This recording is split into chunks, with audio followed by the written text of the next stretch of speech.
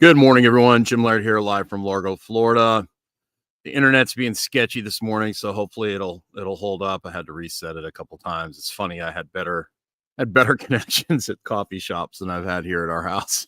We're hardwired, so the beauties of technology. So beautiful morning this morning, nice and crisp. I'm really enjoying the falls here. It's really nice. So make sure you get on our email list. Go over to stillmanwellness.com. Enter in. Tonight, we'll be sending out an email for our webinar that we're doing tomorrow on blood pressure testing and imaging. So that will be a big Dr. Stillman topic. Today, when exercise goes wrong, exercise burnout. And this is something I've seen, and I attract these kind of clients, even in the practice working with Dr. Stillman. And over the years, I've had dozens of women, and women in particular, men too, but mostly women.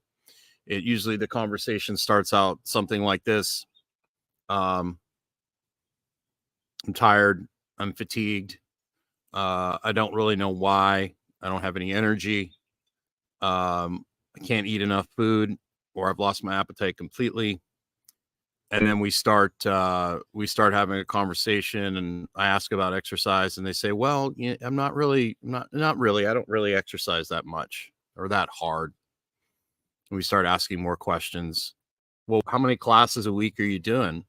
Well, I'm doing 2 of these classes, which are kind of like this. And then I'm doing 4 or 5 of these other classes that are hit based. Oh, really? So how long are they? They're 40 to 50 minutes of 30 seconds on, 40 seconds of something, 15-second rest for 40 minutes, 4 times a week. Okay. How does that make you feel? I feel great while I'm doing the class, or I feel great while I'm doing the spinning class. I feel great while I'm doing the class, but then after the class, I feel good for about an hour, and then I feel horrible. And the only time I have energy is when I train hard. And I've noticed I need more caffeine. I need to be yelled at more by an I need to get into a class where the instructor has more energy. And so people will dig themselves this hole where they get into a point in a situation where the only time they feel good is when they exercise. And it has to be high intensity exercise, because they're seeking that hit, that cortisol, kind of hit from the exercise. And what happens is over time, they've just neglected their self-care, or they've done too much high intensity work, and they just can't recover from it. And so we have to have this conversation about, okay, we need to change the style of your training. We need to do more lifting. We need to start doing more walking. We need to start doing more relaxing. We need to start eating, more food, and getting more sleep, and getting more rest. And then we start having conversations about, okay, so what are you using? A lot of people will say, you got to understand exercise is a stress. And people will tell people that are highly stressed to go work out. And that can be a good strategy until your body doesn't have the resources to do that anymore. And that's what I did. I managed stress and I managed trauma from my past with hard exercise and sports. And then there comes a time where your body just doesn't have the resources to do that anymore. So we need to start having a conversation about, okay, so what are you managing? What are you using exercise to, what are you covering up, or what are you using exercise to deal with? Are there some things in your past you need to deal with? And we start having these conversations. Why can't you sit quietly? Well, I just, when I sit quietly, I get all these things in my head that start coming up that I just don't feel comfortable dealing with.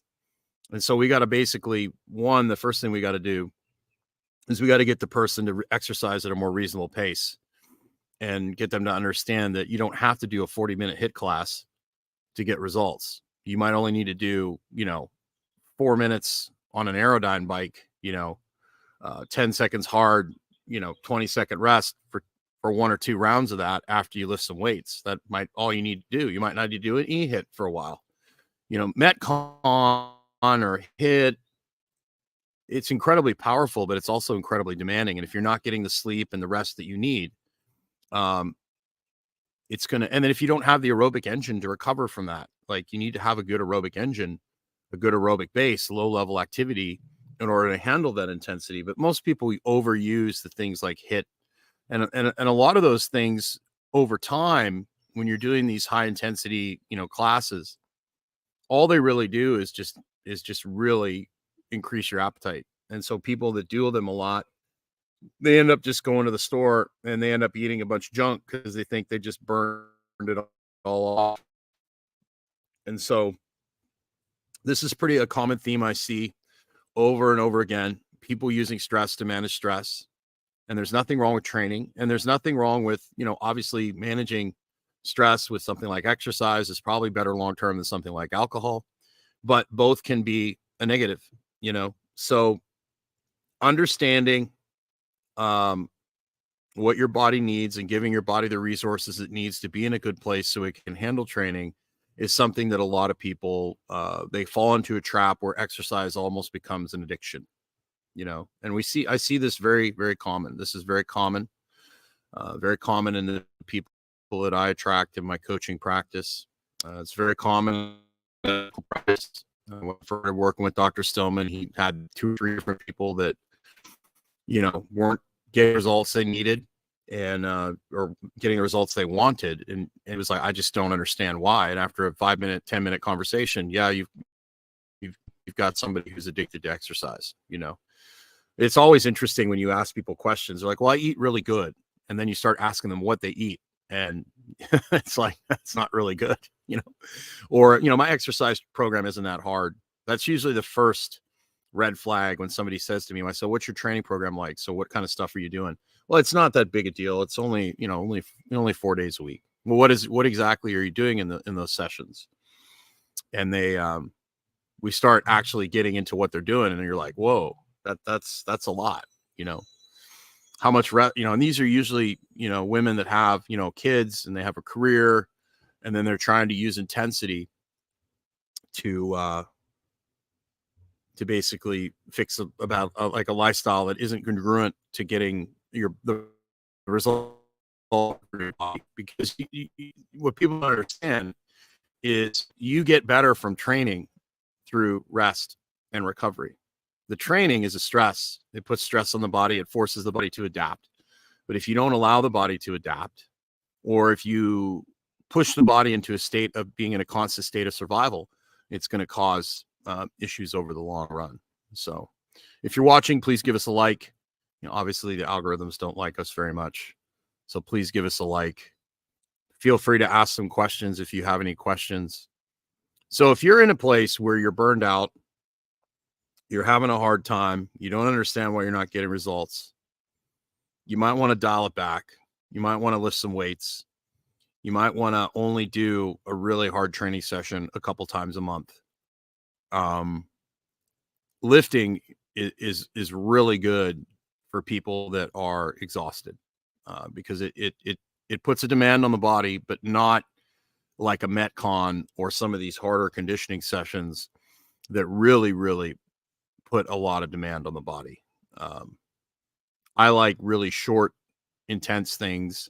I don't like these long 40, 50, 60-minute classes where you're doing, all these different circuits. It just doesn't end well for most people. I like strength training combined with really short, intense things that are thrown in from time to time. You get much better results from that than doing these long burnout, things like spinning classes, these long drawn out exercise classes that are just a whole bunch of random exercises just thrown together. You're kind of just throwing crap against the wall and seeing what sticks. That doesn't work well for most people over the long haul. So make sure you're taking care of yourself. Make sure you're getting outside. Make sure you're eating plenty of good food. Make sure you're getting plenty of sleep. That alone is going to make you be healthier and look better. And then the training on the top of that enhances that and it speeds up the process. But you want to train in a way where you're feeling good when you leave the gym. You feel good when you leave the gym. You feel better. You're not walking around like death. And then, when you do you're not feeling good, you go to the gym, you train, You train in a way that makes you feel better, but you don't annihilate yourself, and you feel good after you leave the gym, and you make sure you go get your rest and your sleep and all those things. And then you can basically, adjust your intensity as time goes on. But you've got two extremes today. You've got the people that don't do anything at all. They don't do it enough. And then you got the people that are doing way too much. And there's very few people that are in the middle that kind of challenge themselves enough to make steady progress. There's very few people that, and that's why, I have a job, right? To help guide people and to teach people from some of the mistakes I've made. So there's some quick thoughts for you. I hope you guys have a great day. Make sure you get outside today. Make sure you put yourself first. Treat yourself well so you can choose others if you help others if you choose to. It's important. I mean, the relationship you have with yourself, the relationship you have with your body, you need to treat yourself well. You need to treat your body well, so it can perform for you. That's basically the bottom line. So have yourself a great day. Make sure you